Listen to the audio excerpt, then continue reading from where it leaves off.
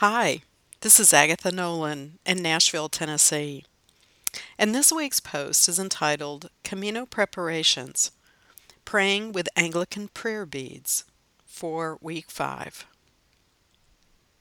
Only 5 weeks left until I start my pilgrimage to walk the Camino de Santiago. In preparation this week, I'm practicing an ancient tradition of praying with prayer beads. The subject of my praying this week is each of the 22 pilgrims by name who will be on the walk with me, as well as the 12 pilgrims who will be traveling in a second group and seeing grant sites in the same areas of Spain. I'm also praying for Bishop Lozano, the Bishop of Spain, and Canon Spencer Reese, the canon to the ordinary to Bishop Lozano, who will be joining us for portions of the trip. I've gotten a number of Anglican prayer beads from Unspoken Elements, a company in Winter Springs, Florida. I like their explanation of the history of the prayer beads, as well as how many different ways they can be used for prayer with their 33 beads.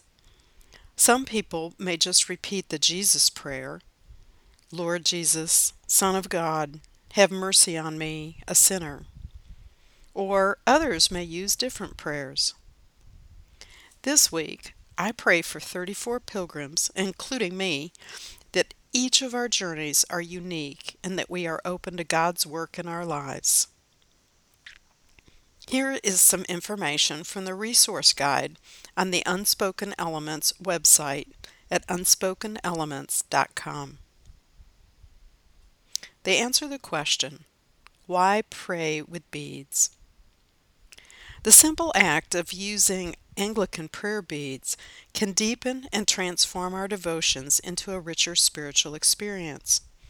Praying with beads provides a tactile way to slow down our busy lives, becoming more focused in the moment while meditating upon our prayers.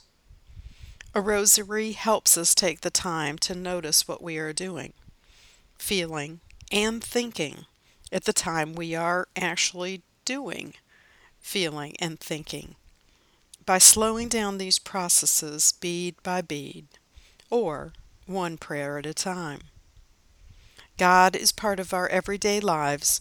Paying attention to God and focusing on God's kingdom is a fundamental practice of Christian mindfulness.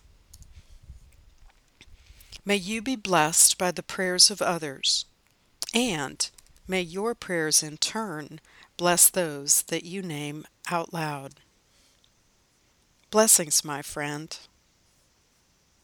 Agatha.